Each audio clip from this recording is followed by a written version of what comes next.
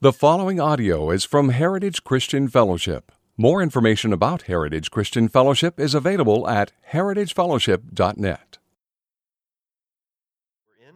So if you'd grab your Bibles and turn to Nehemiah chapter 9. And we're going to dig right into the Word tonight and then just have some time of worship and communion at the end. 9. Nueve. What's 9 in French? Nope. Nin? That sounds German. Nif? Nin? I don't know. 9. One less than 10, one more than 8. Chapter 9 is where we're going to be.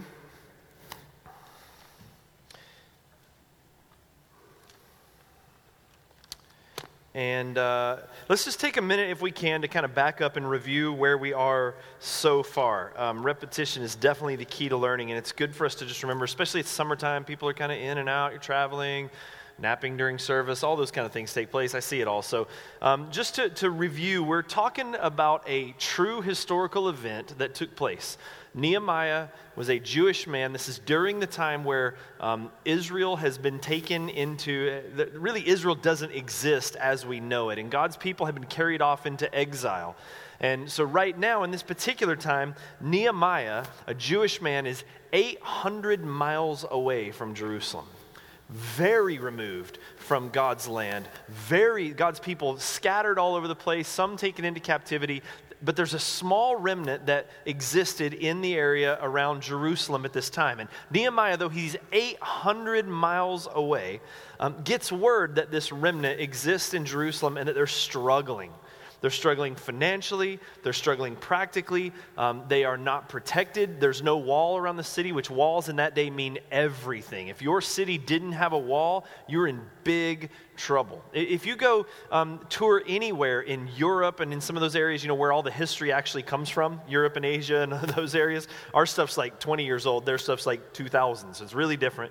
If you go over there, in any of those areas, all the cities you go into, they always have walls. Even in areas like London, you see the walls around the old castles and stuff like that. So walls were huge then, and Israel's walls had been destroyed. Jerusalem's walls in particular, I should say, had been destroyed. And so Nehemiah gets word that his people are struggling, that they're vulnerable to attack, that the walls are in disarray, and he's moved. He's moved with great compassion for a people that he's far off from. And we talked about the reality that God's people are designed and intended to live with empathy, deep empathy and compassion towards others, especially our brothers and sisters that are in the household of faith. Like, we are supposed to be moved. We're to mourn with those who mourn, and we're to rejoice with those who rejoice. And we are supposed to have an actual and tangible connection with other people of the faith. And so when we see things like Christians being murdered by ISIS overseas, we're supposed to be moved by that, moved to action, I would hope. And when we see some of the different tragedies that go on, or when we hear of just brothers and sisters that are struggling, there was... Yeah, I'll tell this. I don't care. So there's a pastor by the name of Tullian Tchividjian. Anyone ever heard of him? A few of you guys, Tullian Tchividjian. Wrote a fantastic book called Grace Changes Everything. And no, that's someone else. His is Jesus plus nothing equals everything, I think is Tullian Tchividjian's book. Really, really good pastor. And he had been for a long time just preaching these messages about the simplicity of grace, and over and over and over. In fact, got into these big theological debates with some of the men from the Gospel Coalition that they're pushing law too much and it needs to be grace, grace, grace, grace, all these kind of things. Well, his family just recently went through a horrific situation.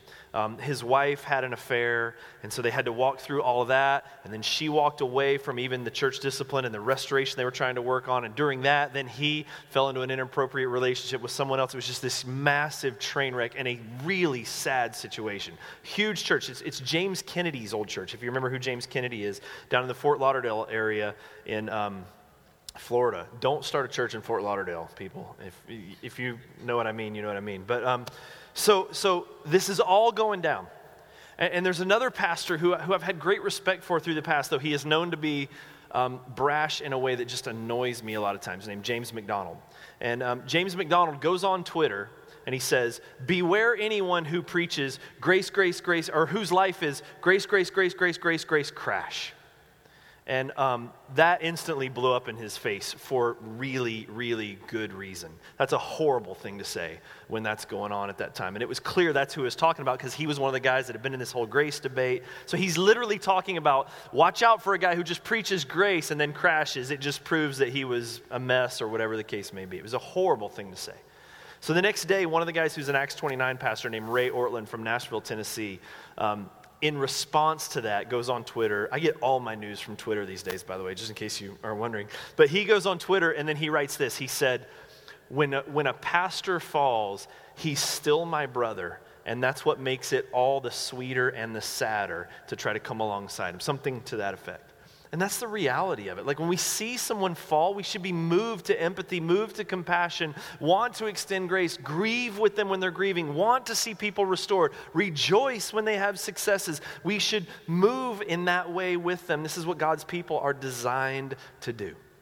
And Nehemiah, though he's 800 miles away, and by the way, in a cush job, he's the cupbearer to the king. He literally eats fancy food and drinks wine for a living.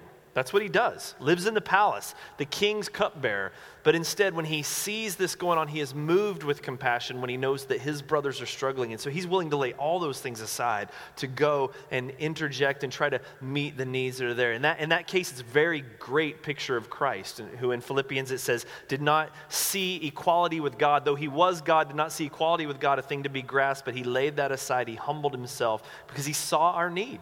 And he was moved with compassion for our sake, for our situation. And so this is what God's people are intended to do. And when you look at the scriptures, especially the New Testament with regards to the church, but throughout all of them really, even in the law, it happens over and over.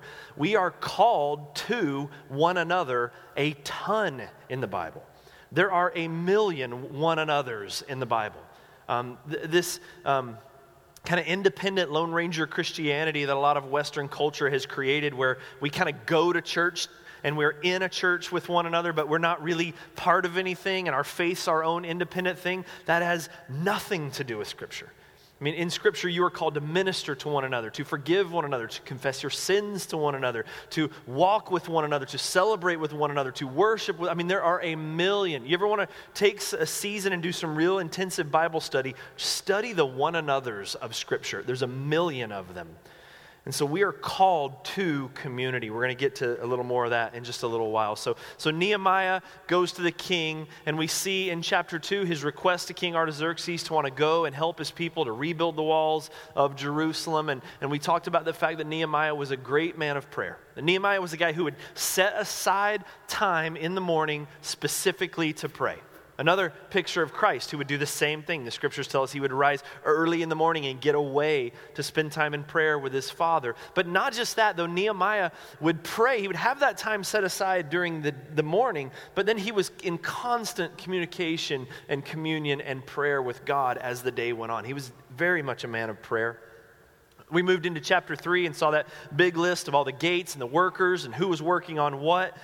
What we saw in that is that real people do real work, that people from all different backgrounds and all different cultures and all different callings have a place in God's kingdom. And we also saw, frankly, that it's not just prayer, but that prayer should move to some sort of action. Prayer is not passive.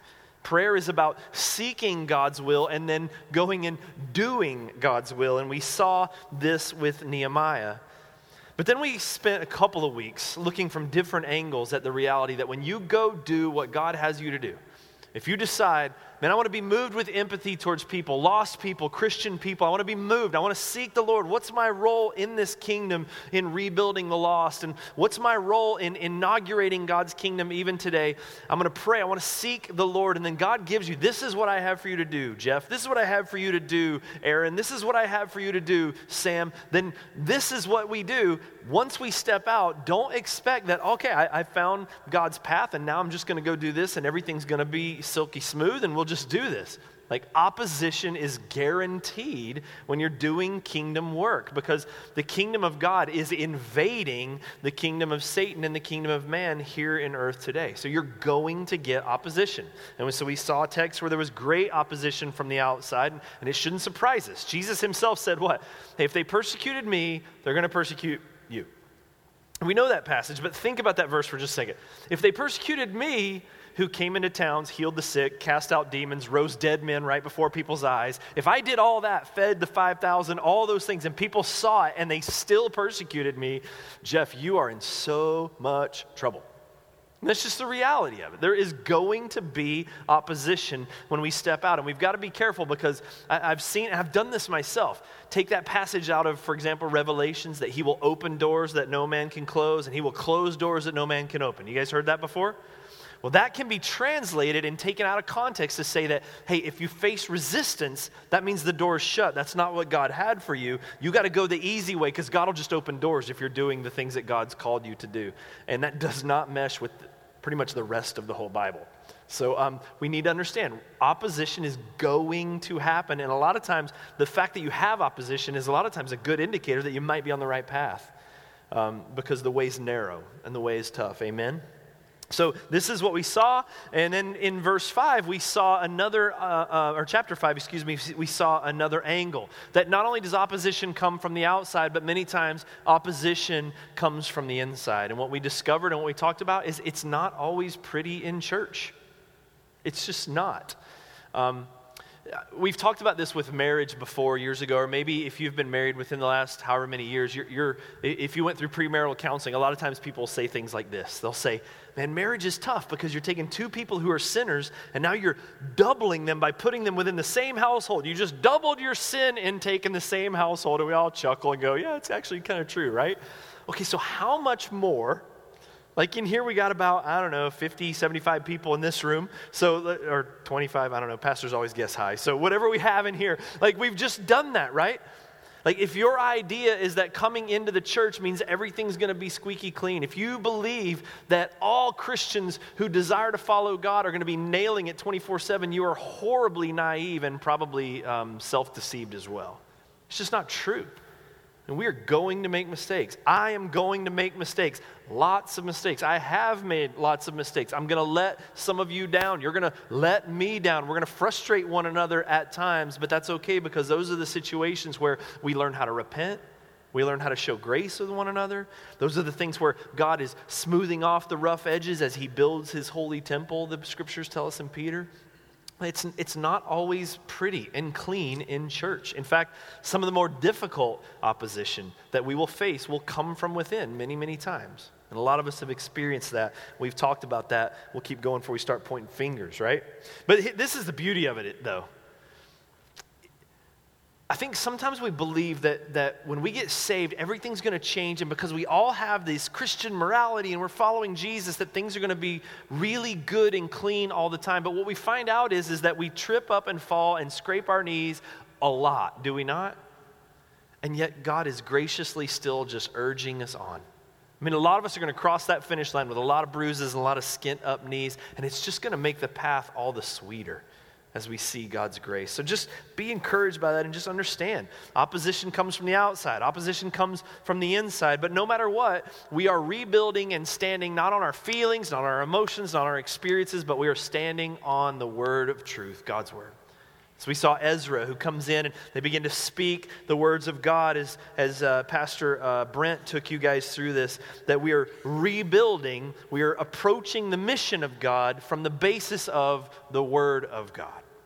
And so this is with reality, for example, with regards to, I mentioned it on Sunday before service. If you came in late, you missed me yell at some people, and maybe it's you. I apologize for that. My wife said, you sounded kind of harsh. Sorry. But the issue of gay marriage. Okay, so how do I say this right? When I brought that up on Sunday, and there were some people in the congregation, if you're here, I'm not pointing you out. I don't even know who it was, frankly, but if we had some people in the congregation when I started speaking about gay marriage. We put a picture up of the White House. Remember when they put the rainbowed colors on the house and all this kind of stuff? And there were some people in the congregation that began to just boo like that. So let me say, I understand. Politically, I agree with you completely in all of those things. I do. But here's the issue. When you do things like that, it's really easy to create a culture where it begins to be perceived that it's us against them. And listen, we are not against gay people. We're not. If you are, you're wrong. We are for gay people, but we are for them as we stand on God's word. The reason we don't want to see men marry men is because we know from God's word that when you're not following God's plan for your life, you're setting yourself up for misery, and you're falling into deception where Satan could lead you maybe away from any hope of ever finding God in the first place. And so because we understand the realities of that, we will oppose things like gay marriage, but not because we're opposing gay people. It's because we are for them. So there are times when we will fight situations, fight against different issues or causes, things like that may happen. But it doesn't mean that we're against the person. We are for their joy, but we are fighting from the truth of God's word. And we cannot budge from God's word. Does that make sense? So I don't want to create a culture where when things like that come up, we go, boo. I'd rather create a culture in our church where when things like that happens, we weep. Because we understand people are broken, and this thing that's going on that they think our country just got so much better is leading them further away from Jesus and into greater and greater and greater danger, frankly. And so we want to mourn that. And we don't want to chew people out and say, you're ruining America, but we want to plead with them to come to Jesus. Does that make sense? So we fight situations, we fight causes. We're not fighting people. We're fighting for people from God's word. And this is what we do. This is how God rebuilds people from the reality of his word. And I think this is really important, especially as we begin to move forward, because the culture is absolutely changing. There's no doubt about it. The culture is changing big time out there. And so we have to stand firm, more and more firm on God's word, but we need to show God's love and his heart, because it is his kindness that leads to repentance. And so when these people go out there and all their hopes and dreams have been put into, if I could just get married like everyone else, if I could just have a spouse, that's what I need to be happy. They're going to discover the same thing all of us non-homosexual people have discovered. Your spouse is not your savior, and it is not your ticket to happiness. Amen? It's not. It's not. But we have the opportunity through love and through a generous heart to show them, but there is a better way. That's what we desire to do. Does that make sense? I probably explained that a little better today than I did Sunday instead when I just said no. But anyway, so we'll move on. So we're rebuilding on the word of truth. We are fighting for them. And so now we come to Nehemiah chapter 9. And Ezra's been reading the law. The Feast of Booths has been separated. The holy day set apart. And so now the people of Israel are going to come together and they're going to confess their sin. And they're going to read this testimony of the scriptures. And so we're going to take massive chunks is what we're going to do. We're not going to go through and exegete every single verse. Though I would love to, I should say, because this is big picture stuff. When it goes into starting back from Abraham and he goes and walks through, you guys remember a couple of years ago, biblical theology, stepping back and looking at the scriptures from a big picture kind of standpoint. That's the kind of stuff. I love biblical theology more than anything else that I get to teach. It is my favorite thing in the world. And so I would love to go. There's so many things I was like, but we're not chasing rabbit trails. We're going to look at this exactly the way I believe that God would have us to do it. So let's start out in verse 1 and read through verses 6. It says this. Now on the 24th day of this month, the people of Israel were assembled with fasting and in sackcloth and with earth on their heads.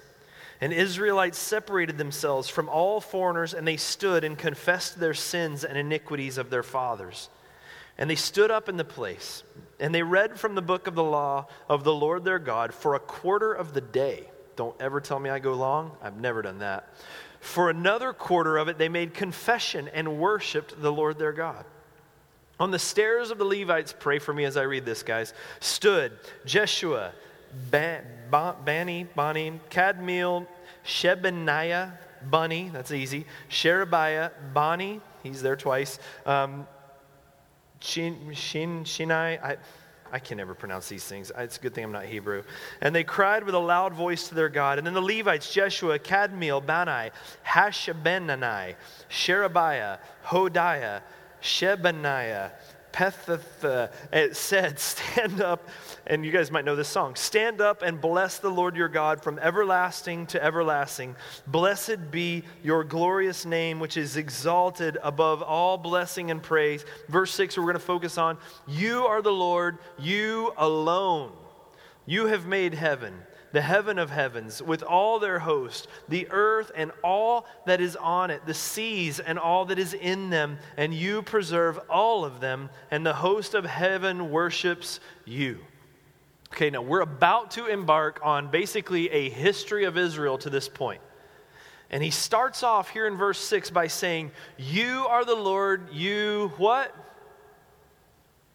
Nobody. You what? Alone. Alone. One of the trademarks, one of the things that set the people of Israel apart from most every other culture on the face of the earth at this time was that the Christians, or Jews at this time, and Christians, us today, we are not polytheists. There is one God. One God. There is not a pyramid of gods where our God's on top, but then there's these other gods. There's none of that stuff. There is one God, and He reigns over every single thing on earth. Now, this is in cultures where there's the rain god, and there's the moon god, and there's the golf god, or whatever the case may be. There's like gods of everything, right? The god of biscuits, the god of gravy, the god of all of these. There's just gods for everything, right? But we worship, and the Jews worship who?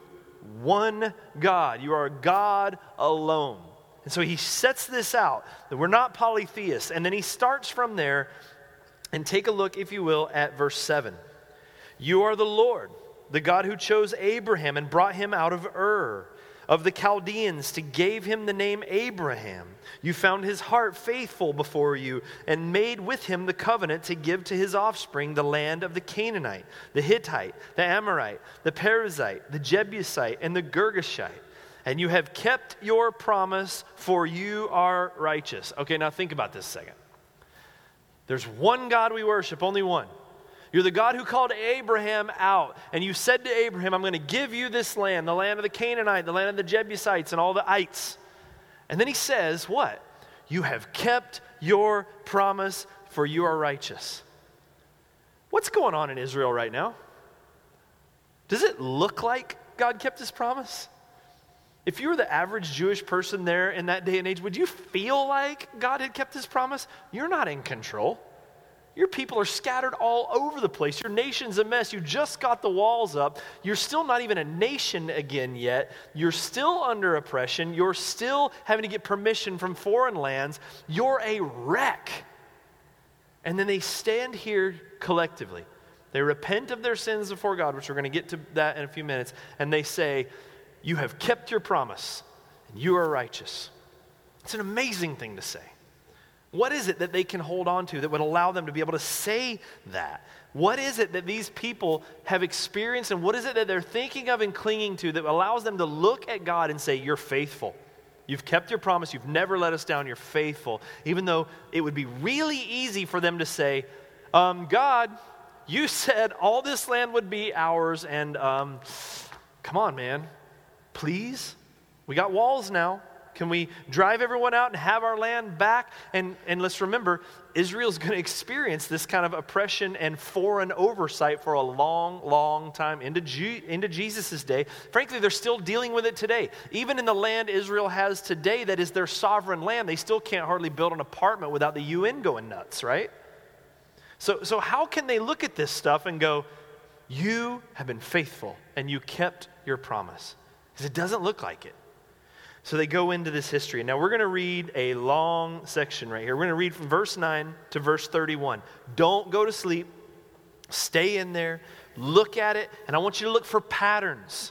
I want you to look for phrases that might be repeated, cycles of behavior that might be repeated, and then we're going to analyze some stuff on the back end of that, okay? Beginning in verse 9. You saw the affliction of our fathers in Egypt and heard their cry at the Red Sea, and performed signs and wonders against Pharaoh and all his servants and all the people of his land, for you knew that they acted arrogantly against our fathers. And you made a name for yourself as it is to this day. You divided the sea before them so that they went through the midst of the sea on dry land, and you cast their pursuers into the depths as a stone into mighty water. By a pillar of cloud you led them by day, by a pillar of fire in the night to light for them the way in which they should go. You came down on Mount Sinai and spoke with them from heaven, gave them right rules and true laws and good statutes and commandments. And you made known to them your holy Sabbath and commanded them commandments and statutes and a law by Moses your servant. You gave them bread from heaven for their hunger and brought water for them out of the rock for their thirst. And you told them to go in and possess the land that you had sworn to give them. Now listen up. But they and our fathers acted presumptuously and stiffened their neck and did not obey your commandments. They refused to obey and were not mindful of the wonders that you performed among them, but they stiffened their neck and appointed a leader to return to their slavery in Egypt.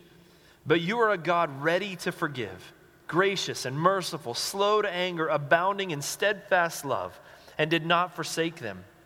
Even when they had made for themselves a golden calf and said, "This is your God who brought you up out of Egypt," and had committed great blasphemies, you in your great mercies did not forsake them in the wilderness. The pillar of cloud to lead them in the way did not depart from them by day, nor the pillar of fire by night to light for them the way by which they should go. You gave your good spirit to instruct them and did not withhold your manna from their mouth and gave them water for their thirst. 40 years you sustained them in the wilderness, and they lacked nothing. Their clothes did not wear out. Their feet did not swell. And you gave them kingdoms and peoples and allotted to them every corner. So they took possession of the land of Sihon, king of Heshbon, and the land of Og, king of Bashan. And you multiplied their children as the stars of heaven, and you brought them into the land that you had told their fathers to enter and possess. So the descendants went in and possessed the land, and you subdued before them the inhabitants of the land, the Canaanites, and gave them their land with their kings and peoples of the land, that they might do with them as they would. And they captured fortified cities and a rich land, and took possession of houses full of all good things, cisterns already hewn, vineyards, olive orchards, fruit trees in abundance. And so they ate and were filled and became fat, and delighted themselves in your great goodness. Nevertheless, they were disobedient and rebelled against you and cast your law behind their back and killed your prophets who had warned them in order to turn them back to you. And they committed great blasphemies. Therefore, you gave them into the hand of their enemies who made them suffer. And in the time of their suffering, they cried out to you, and you heard them from heaven. According to your great mercies, you gave them saviors who saved them from the hand of their enemies.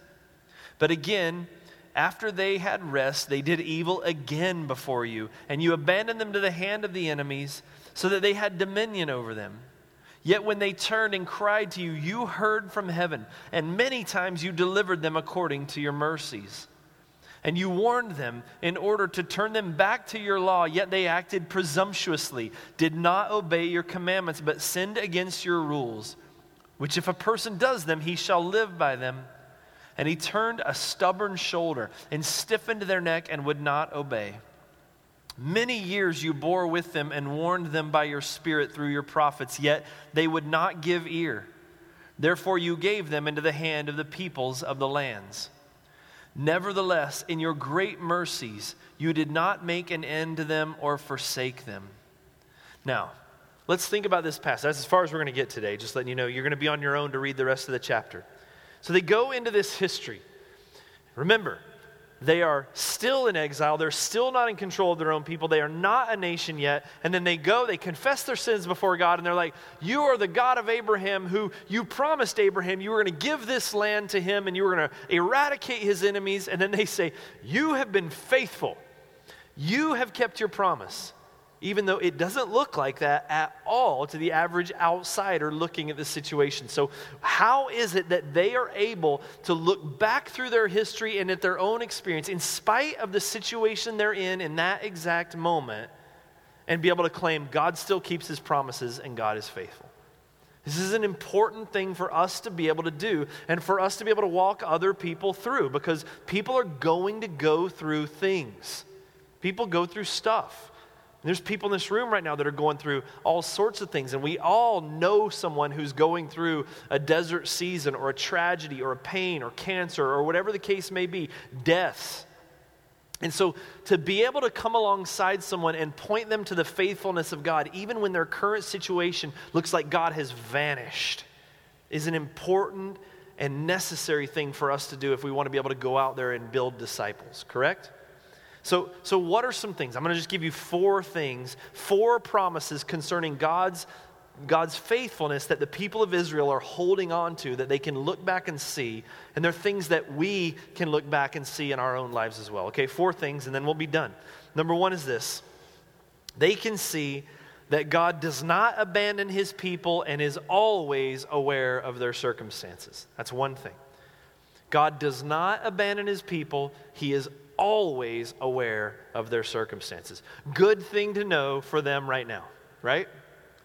For them to know that even when it feels like you are alone, even when it feels like you are in a tragic mess, even when it feels like God has completely turned his back on you and is letting you go through this mess on your own, no matter how alone you feel, God has never, not once, abandoned you. And he is absolutely aware of what you're going through and what's going on. This is why the psalmist in Psalm 23, what is it he says? Yea, though I walk through the valley of the shadow of death, I will fear no evil. Why? For thou art with me. We still quote King James in that one, don't we? But it's true. This is the reality. No matter what it is I'm going through, I can realize that I can still go through this thing. I can preach this gospel to myself that says, Jesus himself, who cries out on the cross, says, I will never leave you nor forsake, who says, my God, why have you forsaken me? Then says to us, I will never leave you nor forsake you. So whatever situation we're in, no matter how absent God seems or how devastating the situation seems, God has never, ever abandoned his people, and he is always aware of what you're going through. So that's number 1. Number 2 is this. God guides and instructs his people faithfully. Many of us at different times in our life have been in one of those I don't know what to do situations, right? I don't know what to do about this job. I don't know what to do about this house, about this relationship. I don't know what to do going to school here. I don't know what to do in this, but here's the reality. God has never abandoned us to simply do what we think. He's never left that on us. He has never said, I hope you figure it out, Jeff. One of them choices ain't going well. Good luck. God has never done that. Now, there's many times we do not take advantage of God's instruction, and we do that to ourselves. Amen?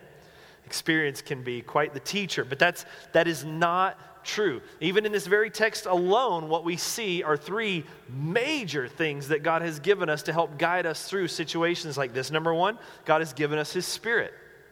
He has given his Holy Spirit to us, the comforter and the helper, to guide us into his will. He's given us his. That's a huge thing alone right there. That would be enough alone right there. The reality that God has given us his Spirit. But God has given us his law. Now, we just came out of Galatians, and we kind of hammered the law in a lot of ways in Galatians. But remember, the law is beautiful and perfect. Read Psalm 119 sometime. The law is a good thing. Salvation by law, bad thing if you think you're pulling that off. That's legalism. That's different from the law in general. Law is good. We should be happy we have law, right? We live in a culture where if something happens at our home, we can pick up a phone and within 2 to 15 minutes, depending on where you live. If you're in Grants Pass, it'll take a day. But at some point, someone's coming to help you deal with the situation that you're going through, correct? We live in a culture where the government says it is not okay for people to come to your home and take things. We don't have to have walls around everything that we own like people did in that day, because we live in a culture where law has been given to help us. Law is a good thing, to guide us. Well, God's law is full of wisdom to protect us from difficulty, to protect us from bad decisions, to protect us from going off on our own way, and to help us continue to follow God. Remember, for the unbeliever, the law points out how far you've fallen from the grace of God. But for the believer, the law is wooing you into greater joy. The law is saying there is better joy, there is a better life, there is more peace if you live like this, because this is how God has designed you to live. And so the law is a good thing. That's why we still teach Old Testament here. Otherwise, if it was a bad thing, we just stay in the New Testament all the time. But it's not the case. The law is a good thing. And so God gives us great wisdom and guidance through his law. And then the third thing that we see in this text is just community, fellowship with one another. Christian community is a massive gift. We talked on this already in the intro, but we were never, as believers and as the church, designed to come to service. That was never the intent. We don't come to a show or a service like we would go to a movie or any of those kind of things. I spent some time yesterday over at Edgewater with a group of guys, some community leaders, some pastors. Bucky Buckstabber came down from Jesus Church up in Portland, and he was doing this workshop that I kind of ended up helping him with anyway, about community groups and missional communities and all these kinds of things. And he was telling a story how, every family has one of those things that you do all the time that make your kids roll your eyes. His is, if his kids ever say, "Dad, are we going to church?" He goes, "We don't go to church. We are the church." And they go, "Are we going to a church gathering?" "Yes, son, we are." And that's become this thing. He never allows his kids in his home to ever say, "Are we going to church?" Because he doesn't want to use language that undoes the reality that we are the church. Now, on Sunday, we gather together as the church in a gathering, which is really important, but we don't go to service. The idea is that the church community exists to learn from one another, to worship together. There's something about our gathering that is a picture of heaven as we all come together and sing his praises. That we're commanded to have gatherings, but if you look at the scriptures, that's where this whole one another stuff comes in. You were never intended to be a Lone Ranger Christian. Do you know in the New Testament there are 0 commandments or mandates given to the believer to be done independently? Every single mandate in the New Testament is written and intended to be done within community. All of it. Every word. There's no letter written to one guy. It's all written to the church.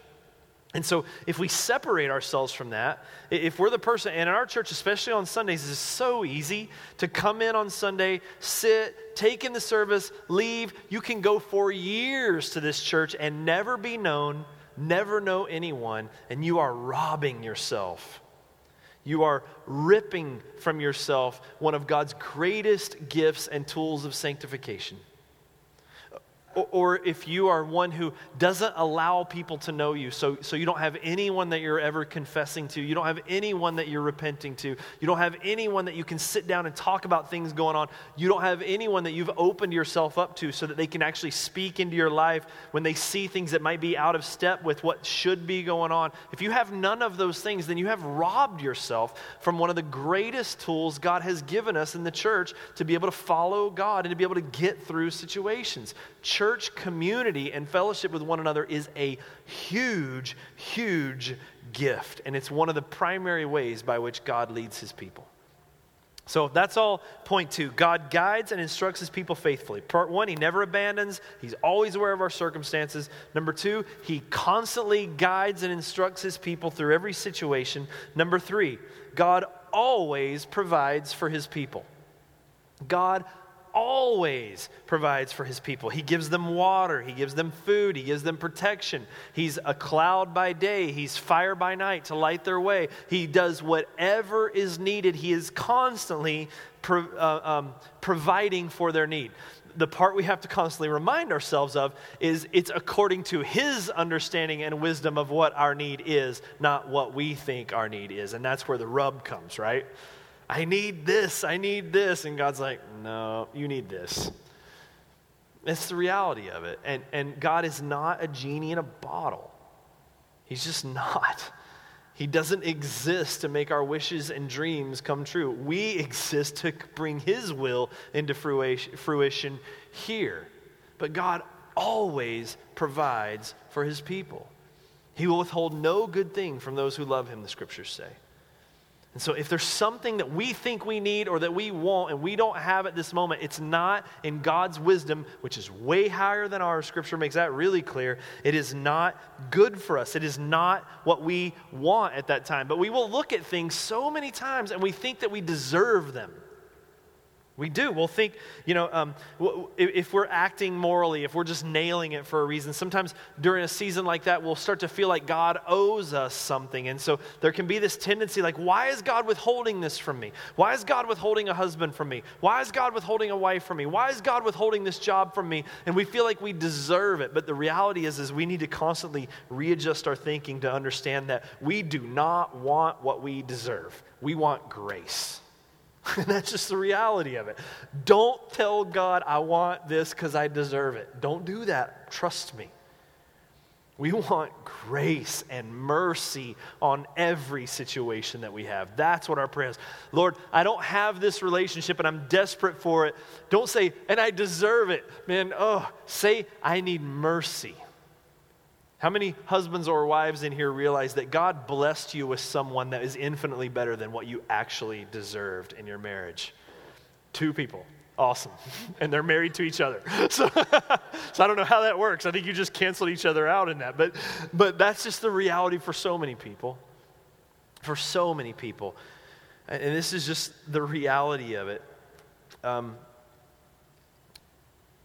going to skip all the rest of that. So God always gives to his people. God always provides for his people. Let's go to number 4, the last one. And this is maybe the one that you might see the most. There's a continual pattern that happens over and over in this text. God reveals himself. God blesses them. He calls them to him. There's rejoicing. And then what does it say? But they were stiff-necked. They were rebellious. They pushed away from God. They rebelled against God. They sinned against God. They threw his law behind their back. They ignored all of these things, and they went on their own way. But what do we see in the scriptures over and over and over? That God is ready to forgive. He is gracious and merciful. He is slow to anger. He is steadfast. He is quick in mercy. He never forsook them. I mean, speaking of things you don't deserve, because over and over and over and over, they blow it again, and they blow it again, and they blow it again. I mean, think about this. God miraculously, this never ceases to amaze me. God miraculously delivers them from Egypt through miracles that cannot be argued. Miracles that were intended to show that God is the true and living God, and that all these others are fakes. And that was the whole point. And so he does this. He delivers them. They walked through the world's first aquarium. I mean, they did all of this stuff, right? And then what happens? They get frustrated. Oh, he's been up there. He's abandoned us. He's been gone for too long at Sinai. Everybody bring your gold. They build a cow and say, this is the God that delivered us from Egypt. Are you kidding me? Is that not the seemingly dumbest thing you've ever seen in your life? But God is faithful to forgive. And the reason this is good news for us is because we do the same thing. We can experience God's grace, God moving in our lives, doing things for us, pouring his grace on us, and then we have this tendency to say, oh, it was me all along. It was my efforts. Man, this is going well in my life because I've been doing this and this and this and this and this. And the reality is that every good thing comes down from our Father in lights. The scriptures make it really clear. We didn't do nothing. God has graced us, and he has poured his mercy. And if there's anything good going on in your life, then it is the grace of God that has done that for you. But so quickly we become these glory hordes. And so we take this away from him and we rebel and we say, well, go do this our way, and I'm going to do this, and I know better than God. I know what I need more than God. I know all of these sorts of things. And this is the history of the people of Israel. I mean, he even brings them into the land after they've been that rebellious, stiff-necked people. He gives them a place where there's like wine flowing down the hills and food for days, and they get fat. Literally. And so what does God say? All right, chubby, you're on your own. Yeah, I'm out of here. No. He starts sending prophets to them, pleading with them, come back, come back, come back, come back. He's ready to forgive. He's ready to forgive. He's ready to forgive. And then what do? They kill the prophets. And what's he still doing? Come back, come back, come back. He is insanely merciful. He is incredibly gracious, to the point that then he sends his own son, and we kill him too.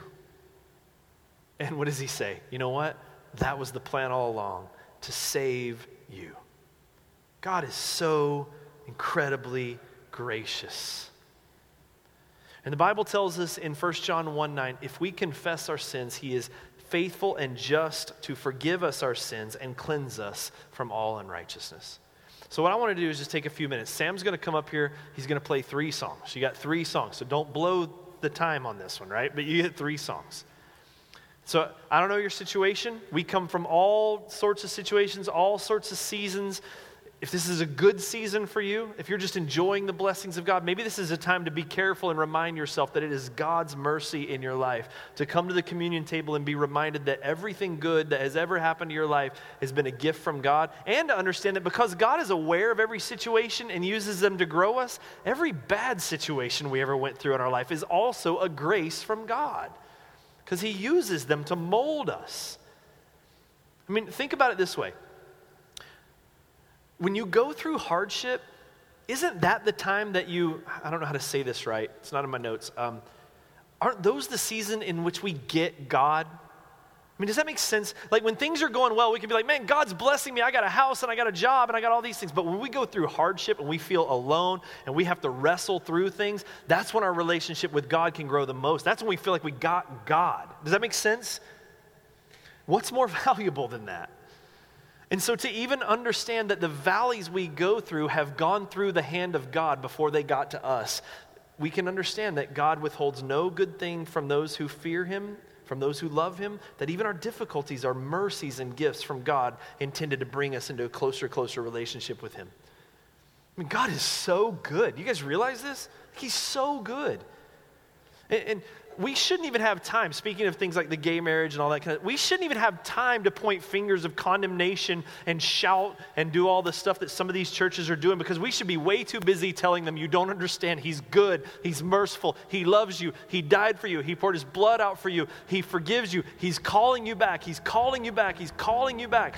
This is the ministry of reconciliation that the word tells us we've been given.